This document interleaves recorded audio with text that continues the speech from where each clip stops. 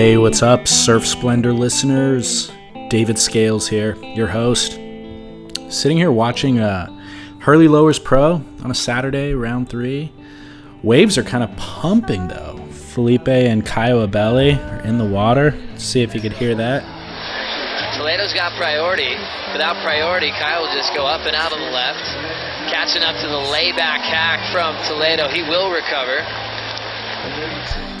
Silky vocals of Joe Turpel commentating Felipe Toledo's wave. At any rate, good to be back and catching up today on a bunch of podcast editing.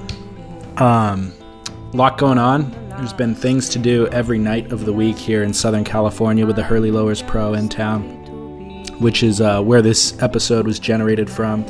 An event that took place earlier this week. I'll get into that in a second. Another episode that I recorded within the last week or so was with the filmmaker and the lead star of a new film that's coming out called Let's Be Frank.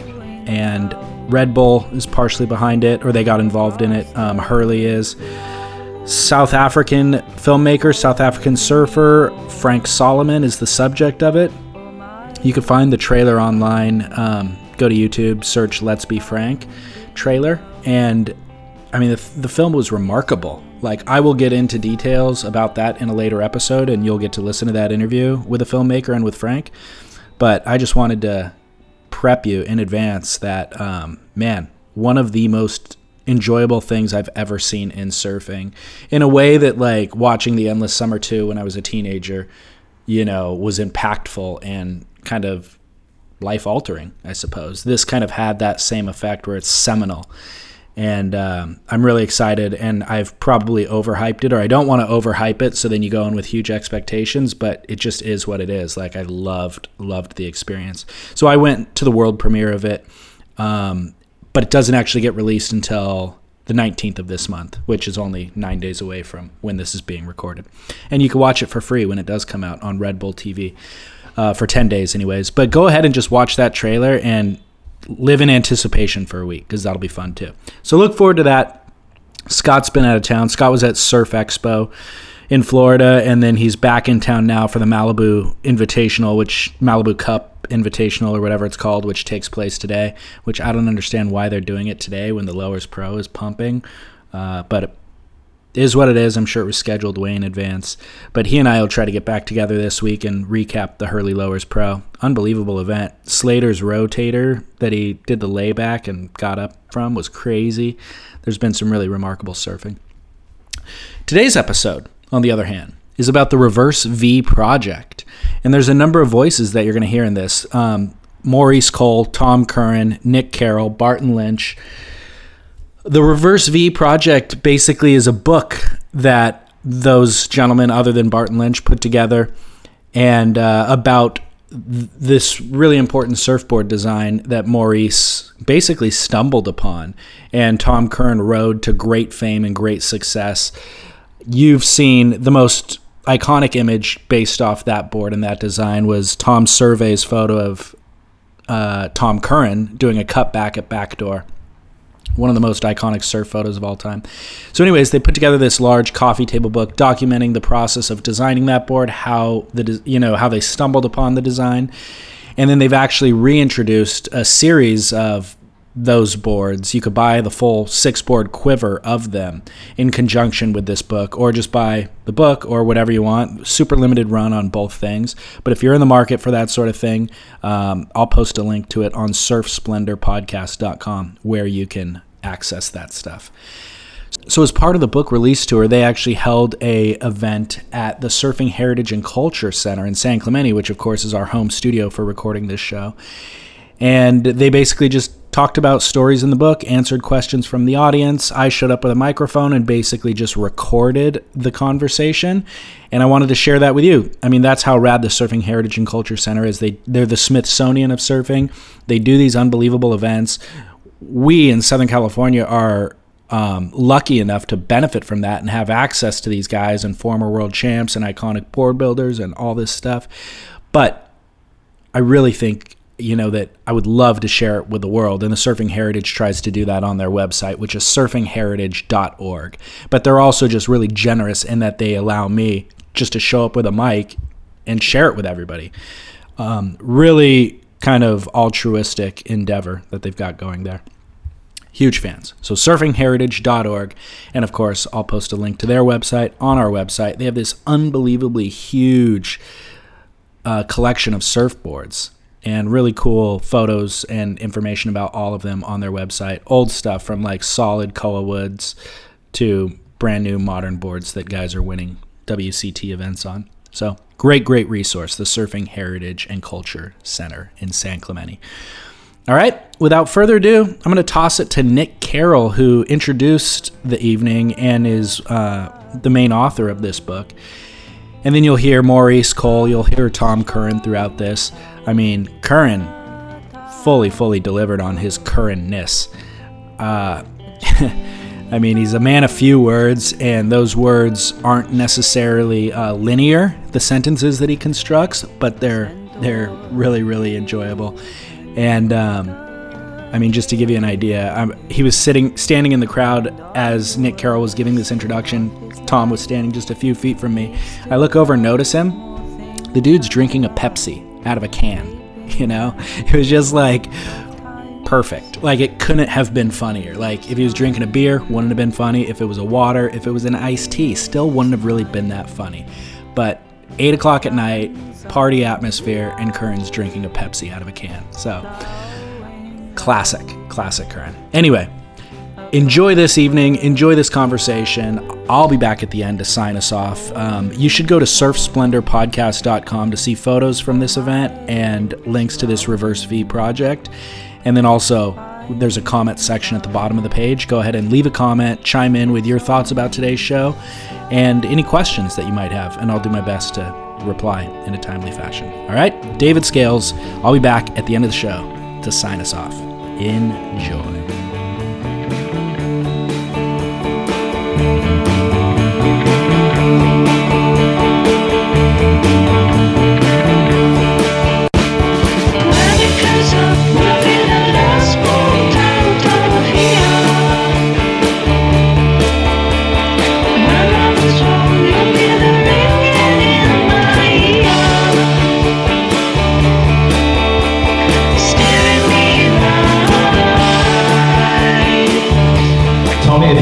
Two world titles, and he triggered the infamous California 1980s surf industry boom,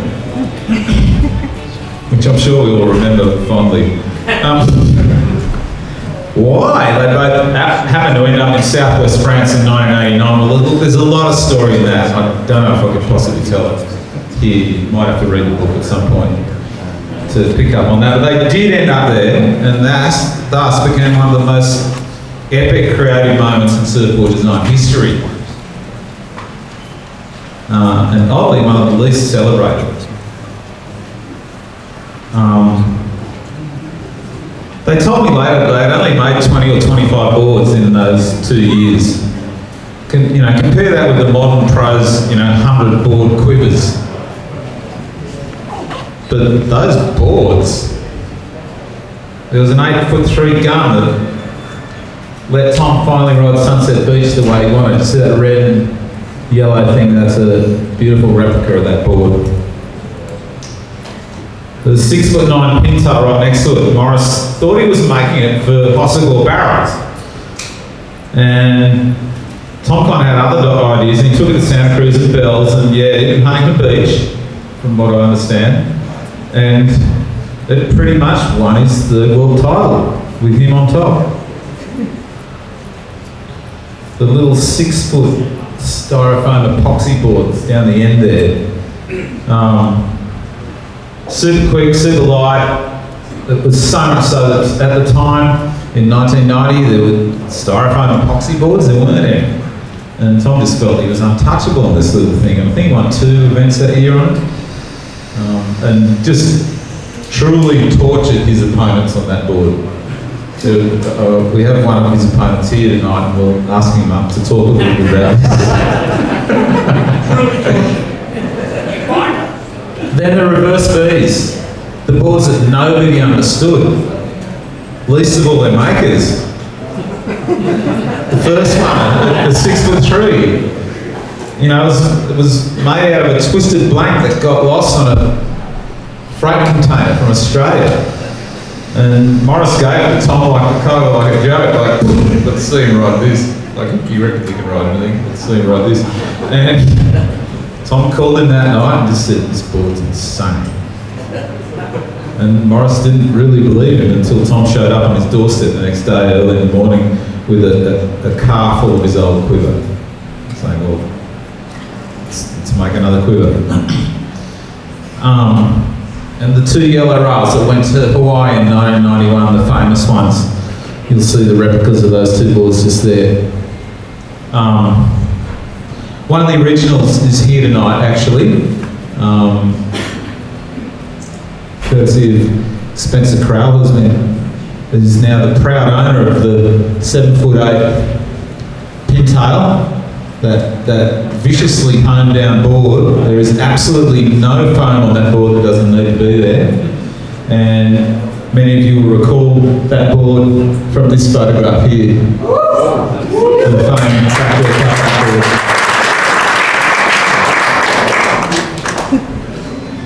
And the other one was like a 7'3", little square tail. You can see the replica down here. There's a pretty exhausting story behind that one too, but it was the board under Tom's feet when he won the Haleiwa Pro.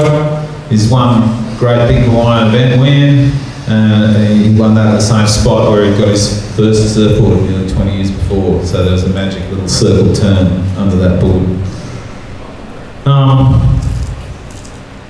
So I'm sure you're itching to meet the protagonists of this tale. Tom and Morris, if you guys could come up here.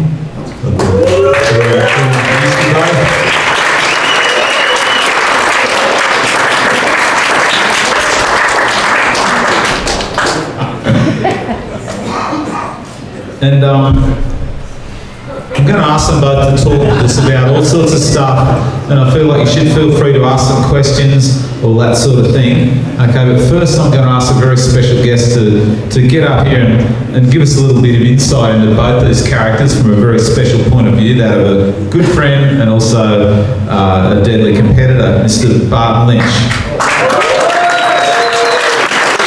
Bill. Thank you, just looking. Good evening, everyone. Thank you very much for having me. Look at these 2 fine individuals. I dare say, in my experience, I don't know that you come across 2 more rare and distinctly themselves individuals that you would come across. And a little story about him particularly, which will be quite entertaining, I hope.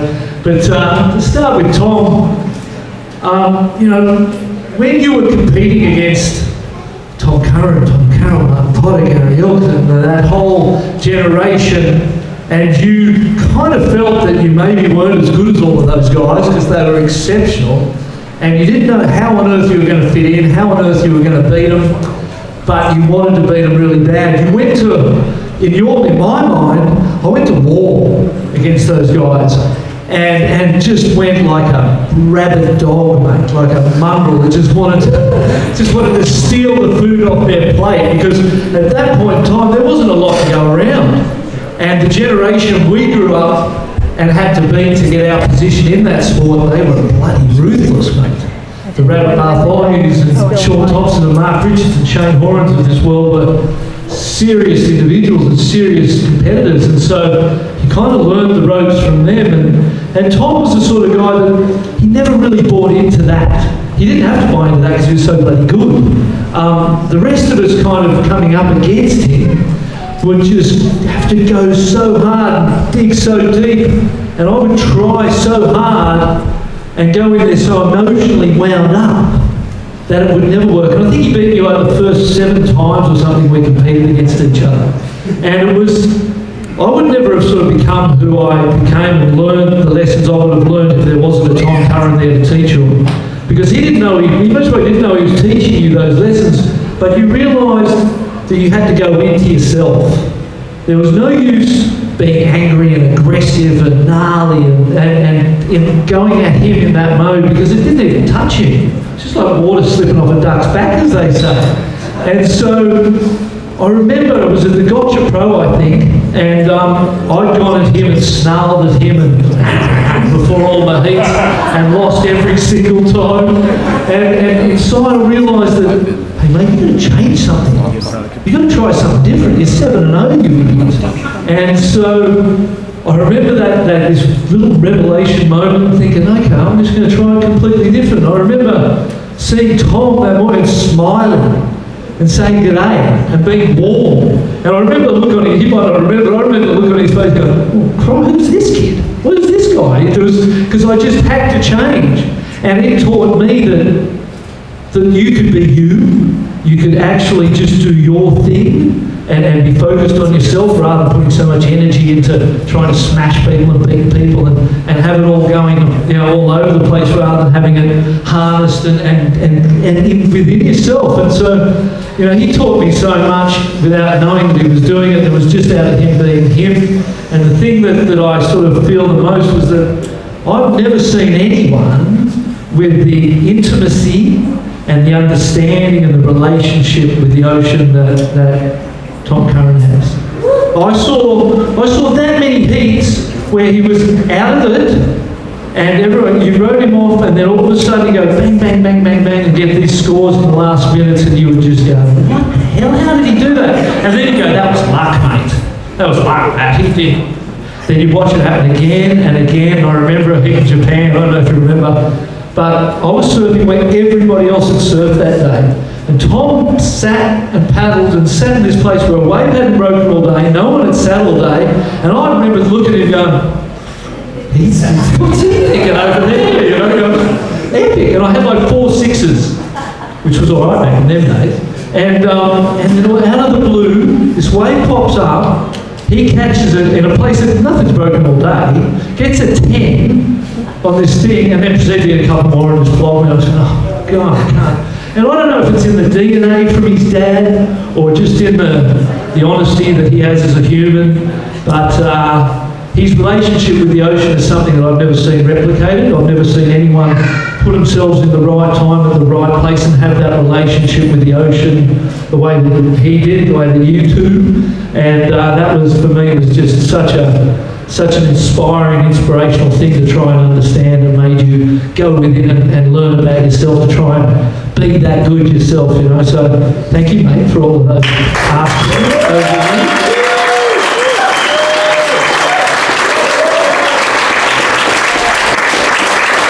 And then my other mate here, he and I have got a long history, and we spent some time on ASP boards together, and you find out who your real friends are when things aren't going that good, you know what I mean? And towards the back end of my career, I didn't have sponsors and I wasn't earning any money. I was kind of burnt out, a little bit over it, and I had no money to buy boards, and Morris would make me boards and give me boards.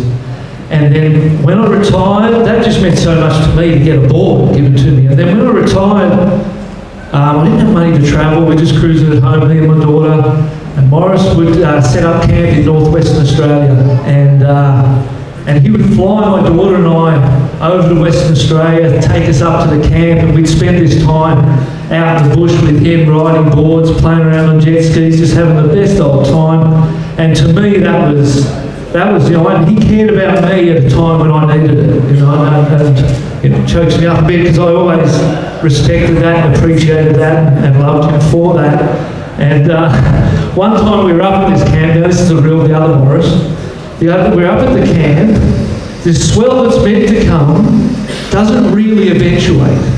And Morris goes, we're 14 hours from Margaret River where he lives, and he goes, there's a swell at Margaret River, it's down there. It's like 5 in the arbour. He goes, we're going to be there tomorrow morning, we're going to pack up the camp, we're going to get everything in the car, we're going to the Savo. And I think Noah Johnson's, I remember we're all looking at him, he's off his freaking head, what is he doing? Let's just stay here and cruise.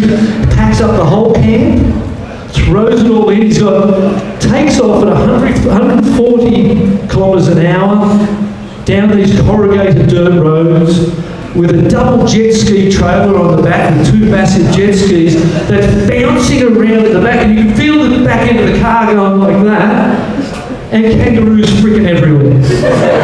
In the dark. And I'm looking at him, and I was too scared to sleep. My daughter's in the back, and I remember driving along at a point, looking at him going, pardon my French, if I may. Okay, you fucking kill my daughter, I'll freaking kill you. Just pay attention. And we got the Margaret River and we got the swell, but that's the sort of bloke he is, mate. He's a little bit loose around the edges, but he has their moments of genius, and I suppose the collaboration from those guys, as Nick said, did torture most of us because, you know, who's going to ride a 6.9? It's Steve Malone. I remember it so well, and I remember no one would do that these days. No one. I remember Taj Bowe when he retired saying he's ridden the same board, the 5.9, 18 and a quarter, for 20 years. But these couple of rare individuals had that ability to just trust themselves and follow themselves and create the magic. So to both of them, thank you for that.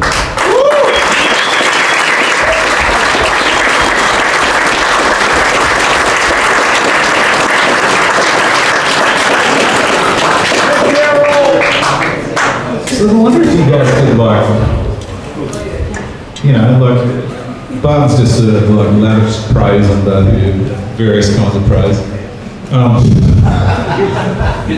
But I wonder if you guys could share a little bit with us all about each other and about like what you found in each other when you ran across each other in France, like, because you're so different and you're coming from such different places. You know, one of you like just can't stop talking, and Tom's a fairly restrained individual, you know. So,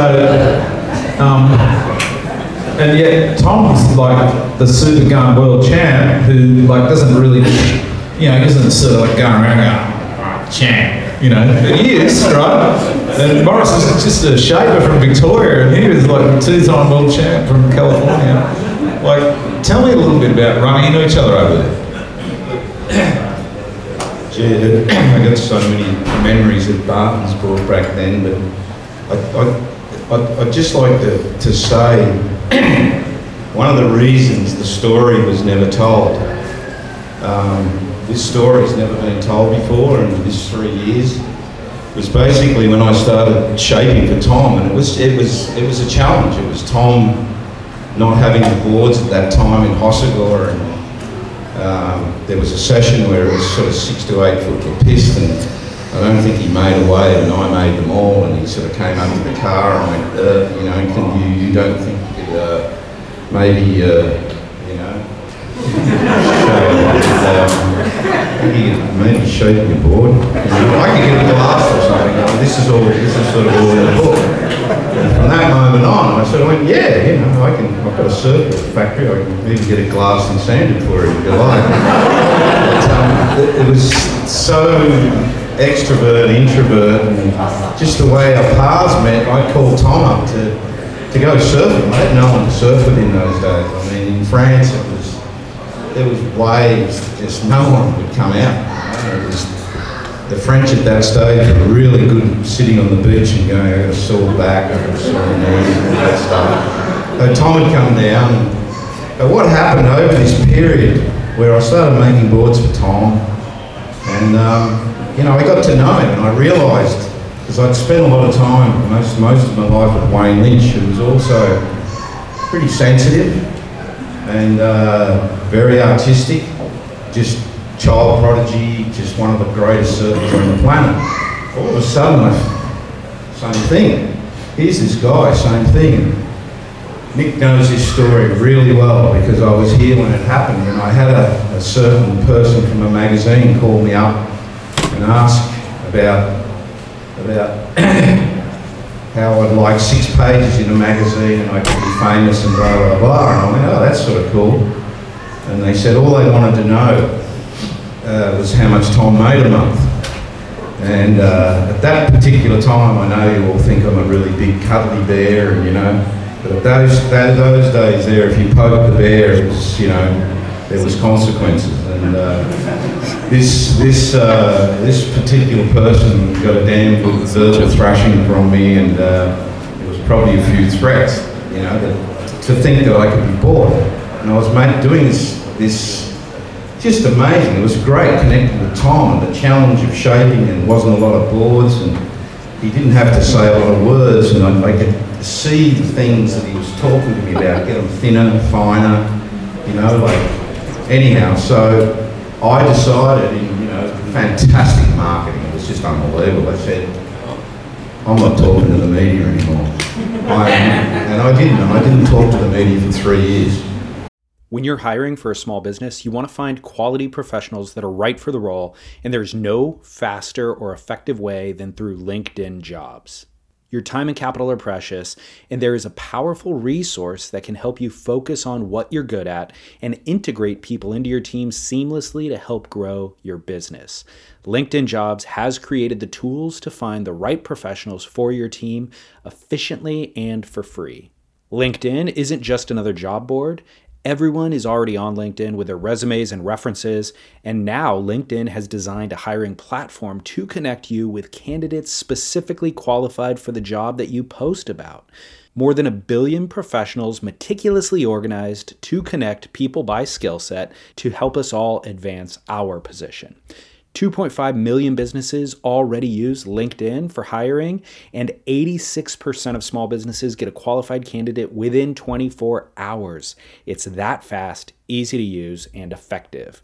LinkedIn Jobs can help you write job descriptions, filter the right person to you, and give you the tools to help you interview them like a pro.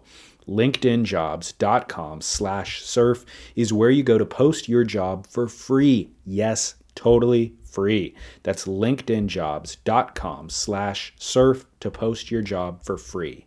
Terms and conditions apply.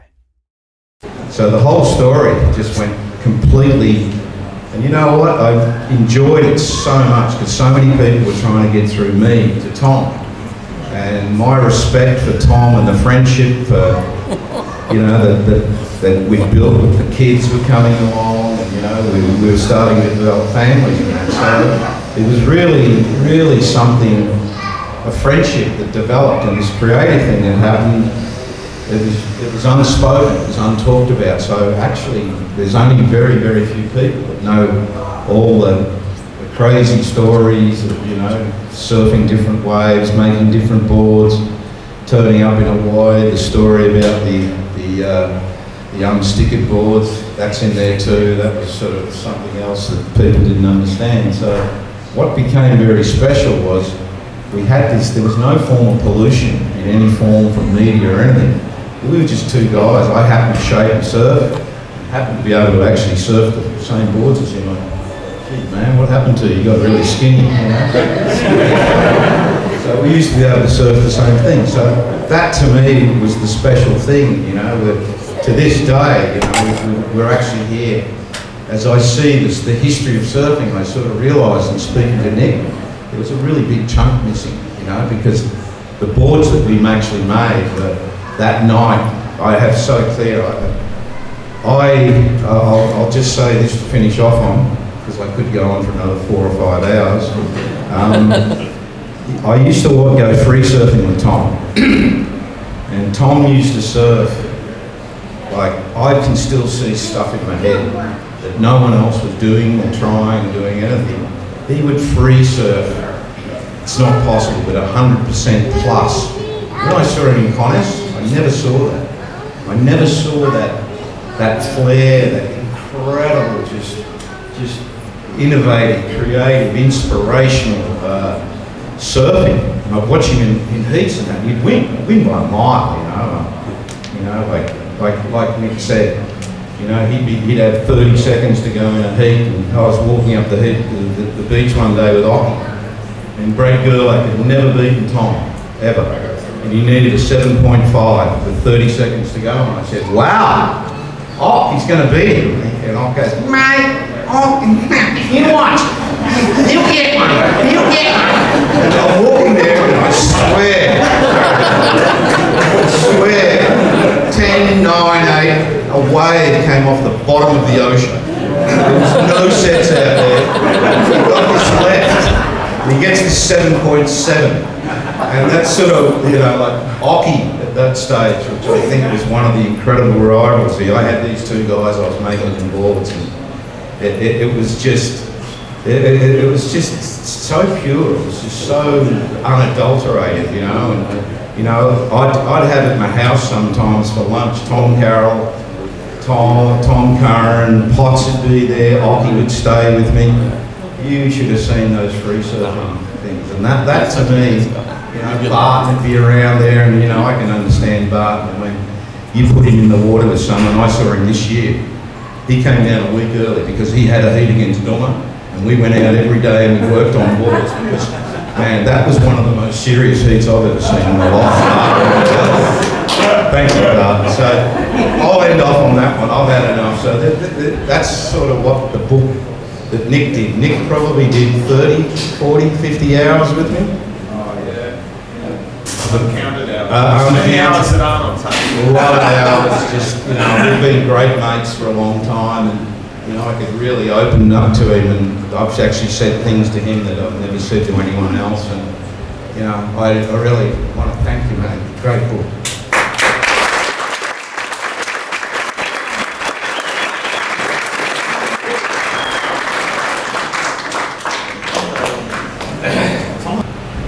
While you guys were in France, one of the things you got into was you just do jam sessions together.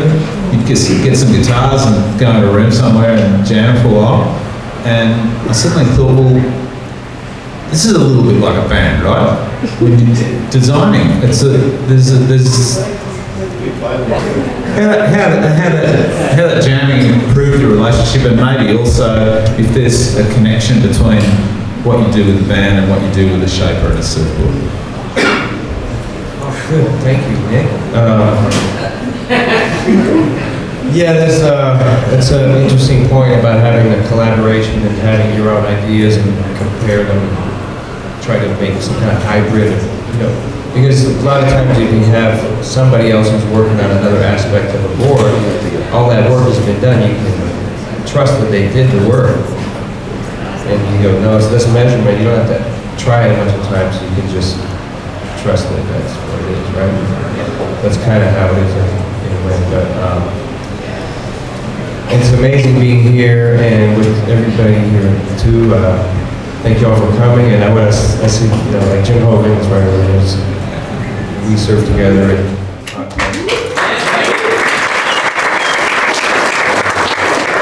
a lot of people here that, you know, turned up and all these boards. So, and it's pretty awesome. And I really like to see all the history of the boards because I grew up with that, just like everybody that, you know, remember those boards from those photos and everything. Like, they have like the Bonzer boards over there. You name it. There's so much stuff in here, which is unbelievable. And it's just mind-boggling. But the thing that is I think relevant as far as with Morris is that Australia is a really important part of who I am, even though I'm not from Australia. You know, I'm very much indebted to Australians. A lot. So that's just, you know, so when I'm standing here with Morris Cole and then these other guys like Wayne Lynch, you know, I actually got to hang out with Wayne Lynch, you know, kind of went surfing and hear sort of what he's talking about, or, you know, things like that. Wayne Lynch. So I'm sitting there with these people, and so it's just amazing to have that these people are, you know, they're still around and they're still doing their thing, and so a lot of them are from Australia. For me, I'll go back, you know, to my mom and my dad, and my family, you know, and people helped me, saw that I had competitive talent, and, you know, wanted to win and things like that, and, you know, they gave me the right to the beach. But Australians, PT, you know, those guys, they, you know, and Rabbit, I'm not even, you know, Rabbit, Mark Richards, all these guys. And it just happened to be because I'm at that age, like your brother, younger, and your brother. So for me, that's the whole thing. This incredible energy coming from Australia really directly influenced me, so I'm always aware of that. Now this is maybe part of what you're saying about why this Australian thing, this kind of where I'm from, there's not a lot of competitive type of vibe with surfing, and Australia has that, but they don't have so much of a hang-up about it, because it's kind of, as we were growing up, the clubs and everything, so it's just kind of like, it's not a weird kind of vibe so much. Kind of a natural thing, right? So, and then, but they're competitive. They're competitive, right? So this is great, and I appreciate that from all Australians, and more is called Australian as they become, I think, in a good way.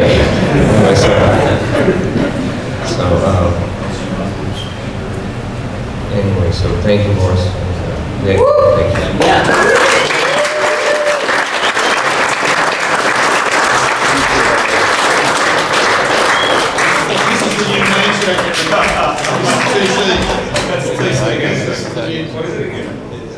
Look, I'm just wondering right now if anyone has any questions they'd like to ask these two characters. I mean, they're fond of surfing wisdom. They have a million stories about the creation of these surfboards. The Reverse V project is all theirs, and it's their accomplishment. So, if you'd like to ask Morris or Tom any questions, now's the time. There's one. What's your theory on the reverse V? What's the question? Your theory on the reverse V. Reverse V. Howard? The theory on the reverse V was, basically what everyone was doing at that time. It's proven. It's not a theory. It's a hydrodynamic principle. Because I actually still use it today. And basically what it was is we used to think that V's between the fins made boards loose. But I took the V out and accidentally put V in the front and had more curve. So traditionally in those days, boards had 4 inches and 2 inches. The first board that I made Tom, we call it a happy mistake, had 5 and 3. 5 and 3 inches of rocker, which was unheard of. Like some people talk about banana boards, but this actually was the original and it actually worked. Am I allowed to say that? Yeah, okay. Anyhow, so what it was when we looked at it, I was in the shaping room one day with Wayne Lynch, Pat Rawson and Gordon Merchant. And we were trying to work out why a board with more curve went faster than any other board. And basically, it took a little while to work it out. Why? Because it was sort of a mistake. Then I worked out with the water flow and everything, when you looked at the tail of the board, there was all this lift, but it was straighter in the middle. So when you had V in the middle, the way you got it was you shaped the V off around the fin, so it was really dead straight. But when you look at the boards, the reverse V, it had a lot of curve in the tail. All the curve was on the rail, and it was straight down the middle. So you get up, and it's really fast, but as soon as you lean it over, you're on the curve. And that's when I started watching him surf, and you see some of the photos in the book. He started going beyond vertical and stuff. So basically, I still do that today by using really deep concaves. It was all about less wetted surface area, and being a sort of analytical maniac that I am sometimes, I've actually worked with a guy called Scott Graham, and he's a guy, he builds America's Cup boats, he builds the Oracles and did all those things, okay, so he's pretty damn good. So he actually reaffirmed about, I do the deep concaves, which is the same principle now because it's less wetted surface area. So I actually make a catamaran in surfboards. And I feel like now I've pushed the design really a long way, but it's still based on the reverse V principle theory. There you go. Did anyone understand that? Yeah. Any other questions? Is that it? What's the last board you shaped for Tom? I actually made him one of these little metros for JB a couple of years ago in France, and I think he went pretty good on it. I had Dino Andino call me one day and said, Tom's surfing from so far up the point. And he's watching him come down, he's on this yellow board and he's going faster than anything. They're really fast, so my whole thing now is to make boards go much faster. We're going to show you some little vision later that no one's ever seen before, because it's our secret spot of Ross Clark Jones, because I went into the tow boards, and Ross is one of my great friends. He says, you know what, I need a 5'9" that goes from 8 to 80 feet. And I go, okay. It took 2 years, but we got it. You know, we ended up with very deep concaves, and you'll see some of the footage, which is 7 years old, that Jack McCoy's put together. And, you know, I'm all about much faster surfboards now that will absolutely carve on a rail. So, you know, if you ask my wife, I've probably spent every bloody dollar I've had in the last 20 years on R&D, and yeah, it doesn't look like it's going to change anytime soon. So, yeah, I get bored if I do it. I actually have given up shaping stock boards. I just can't deal with it anymore. So, Tom, yeah, I've made a few boards, and I think we got you a reverse V again, but I'm still trying to work out how to shape your skin board. So that's probably the next one. I've got an idea. Go, Michael. There's one thing that I've always hated, and that's breaking boards, because you know, I never used to do a lot. And I don't know, have you ever broken any? Yeah. So there you go. No, of mine? Do you ever break any of mine? Yeah. Maybe not. No, I don't. So, thick stringers. Pat Rawson used to accuse me when I'd go to Hawaii and I'd put inch stringers in. I always used thick stringers, and he said I was destroying the rainforests. Okay? You can still see those boards today, and if you look at that board of Tom's over there, you know, that was, for the time, having a 3/8 inch stringer. It was pretty thick. So my whole thing has been about, you know, everyone talks about sustainable this and that, but one of the biggest things is not to break the damn things, a lot of them break down. So I've been working for a long time with laminated ply stringers. I've done the carbon 20 years ago. I'm actually working with the Hydroflex Clue now. I'm that damn confident in the boards I'm making now. If you check the gun out there, it's got 4 layers, top and bottom. It's got triple stringers. I just hate the idea of boards breaking. So I'm actually working on a custom-made way of getting boards glass where the boards won't break. And of course, because I've owned surfboard factories, and I've had a few friends get sick. It's a horrible working environment with polyester.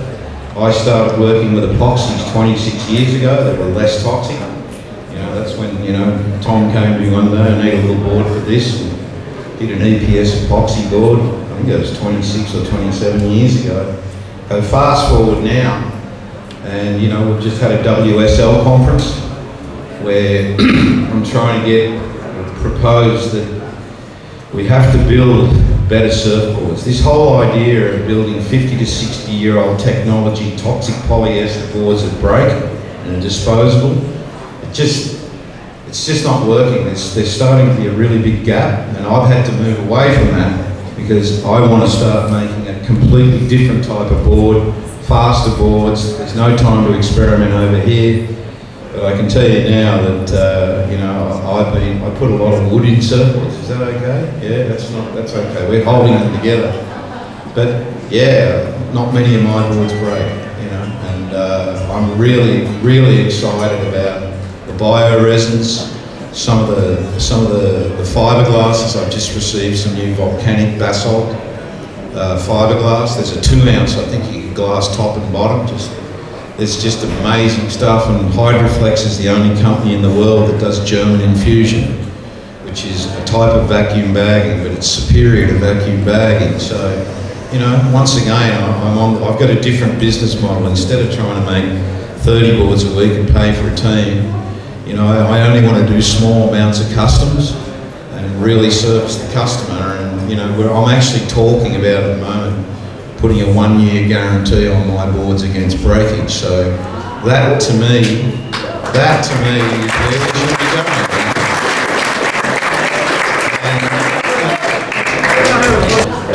Tried to do they got a brief from the boys at Rock. We want a surfboard from Mr. Rock that can travel around the world. It's got to be a thruster, quad and single fin.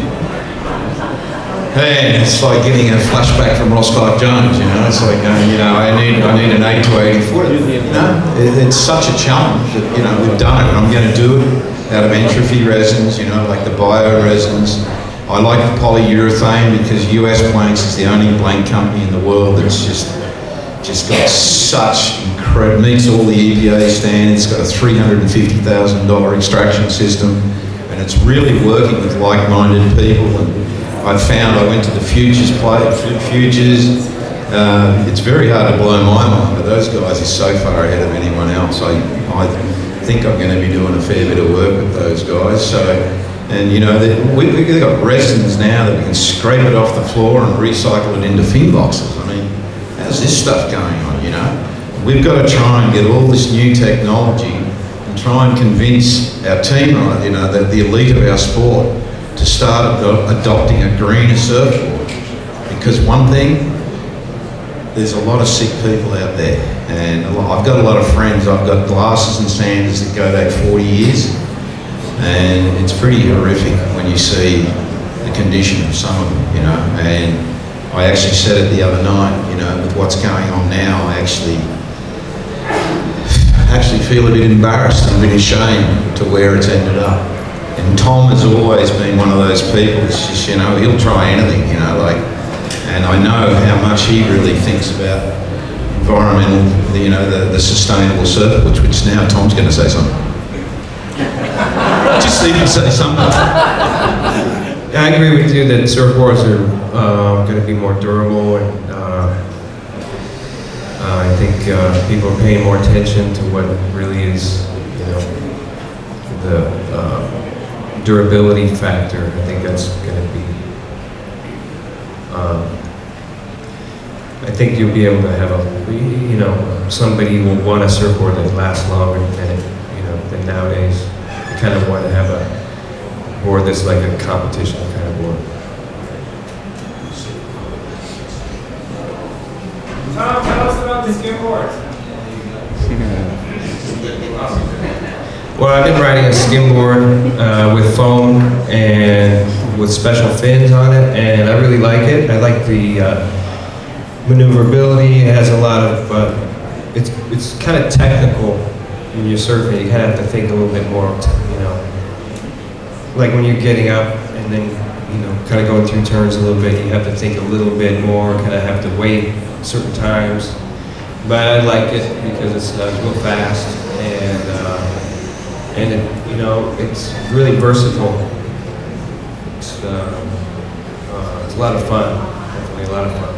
I have one actually here that I have in the car, so I brought it down in case you want to check it. Also, it's good that, it's one of the things that's great to have a board that's durable as well. So not having to worry about fixing it or doing ding repairs and stuff. It's good. I ride everything.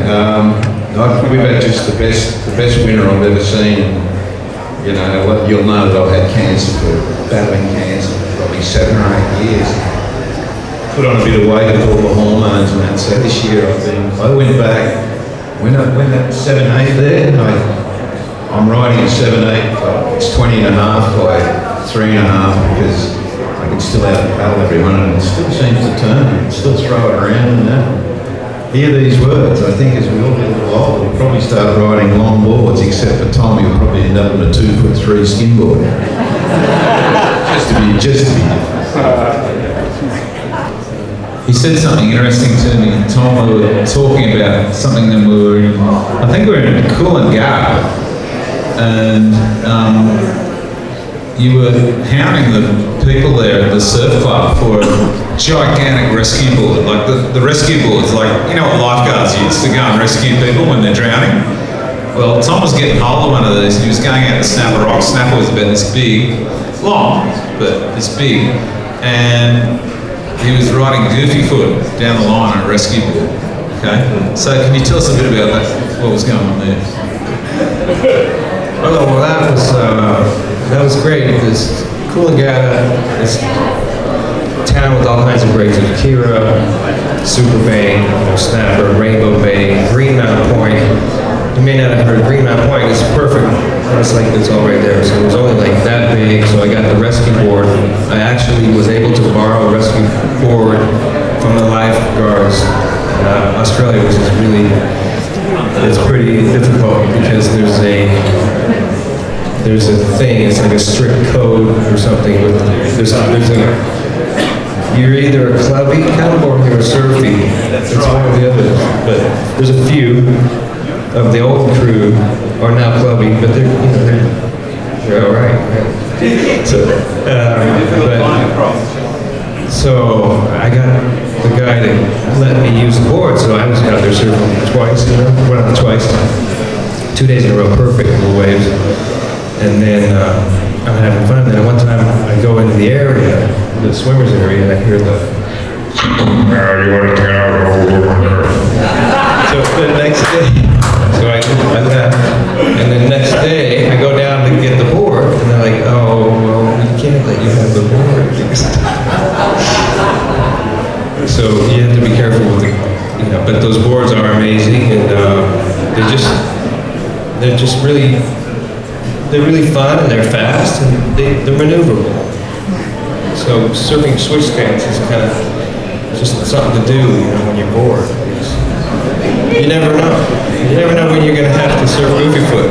You just never know. There's a story behind that board. I went back to France with Morris, actually, and Morris ended up surfing at Mundaka. Really good, perfect, big Mundaka. My best Mundaka board for 7 years. How it never broke, I'll never know. Tom, a few years ago, we were doing an interview in France and we were talking about that famous shot. Everybody just assumed it was the 7-2. And Tom, in the interview, went, no, it's the 7-8. And I went, I've still got the 7-8. Hang on. And he goes, yeah, no, it's the 7-8. I went out to sort of pipe and just happened to jam that way at the back door. And, we actually wondered because there was a doubt about it. And Tom, when he came onto the show last year, and we sort of said, you sure that's the board? And if you flip it over, it's pretty amazing to see. It's the world's worst ding repair. There's a hole in the bottom with 2 bubbles in it. And Tom, when we flipped it over, yeah, that's the board. I remember I fixed that board. Yeah, there's the board. And he actually said, I remember the 2 bubbles. What a memory. That's great. Thanks a million, Spencer.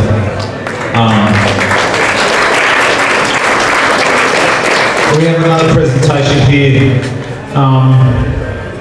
The first person to purchase the full 6-board quiver in the Reverse Speed project is Rip Curl via Neil Ridgway, so I'd like to ask Neil to come up here and accept this book with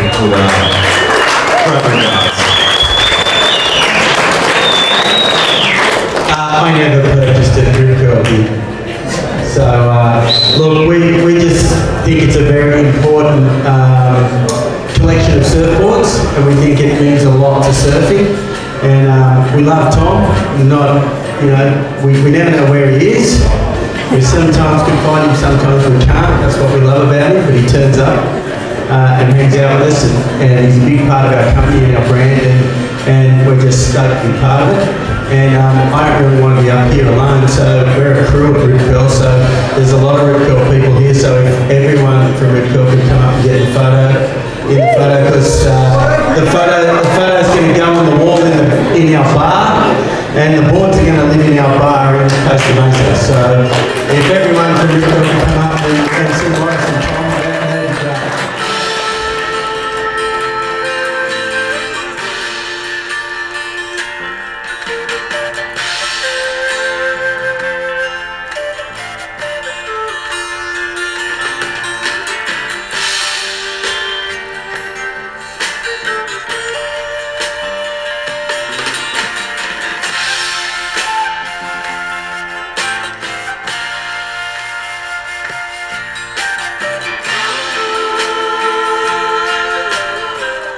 And there you go. Again, huge thanks to the Surfing Heritage and Culture Center. Surfingheritage.org is their website. Huge thanks to them for hosting this event, organizing it. Crazy. They just do unbelievable events like this all the time.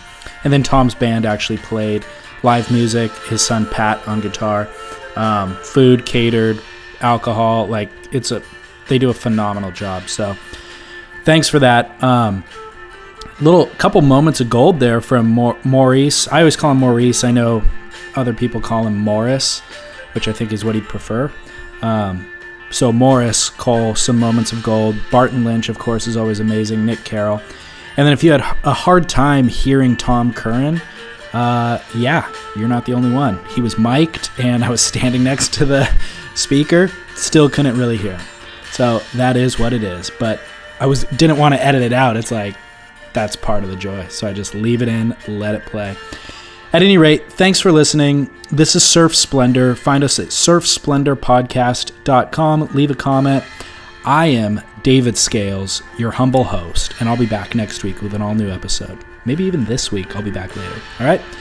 Until then, get out in the ocean, perhaps on a skimboard, catch a couple waves, and shred on.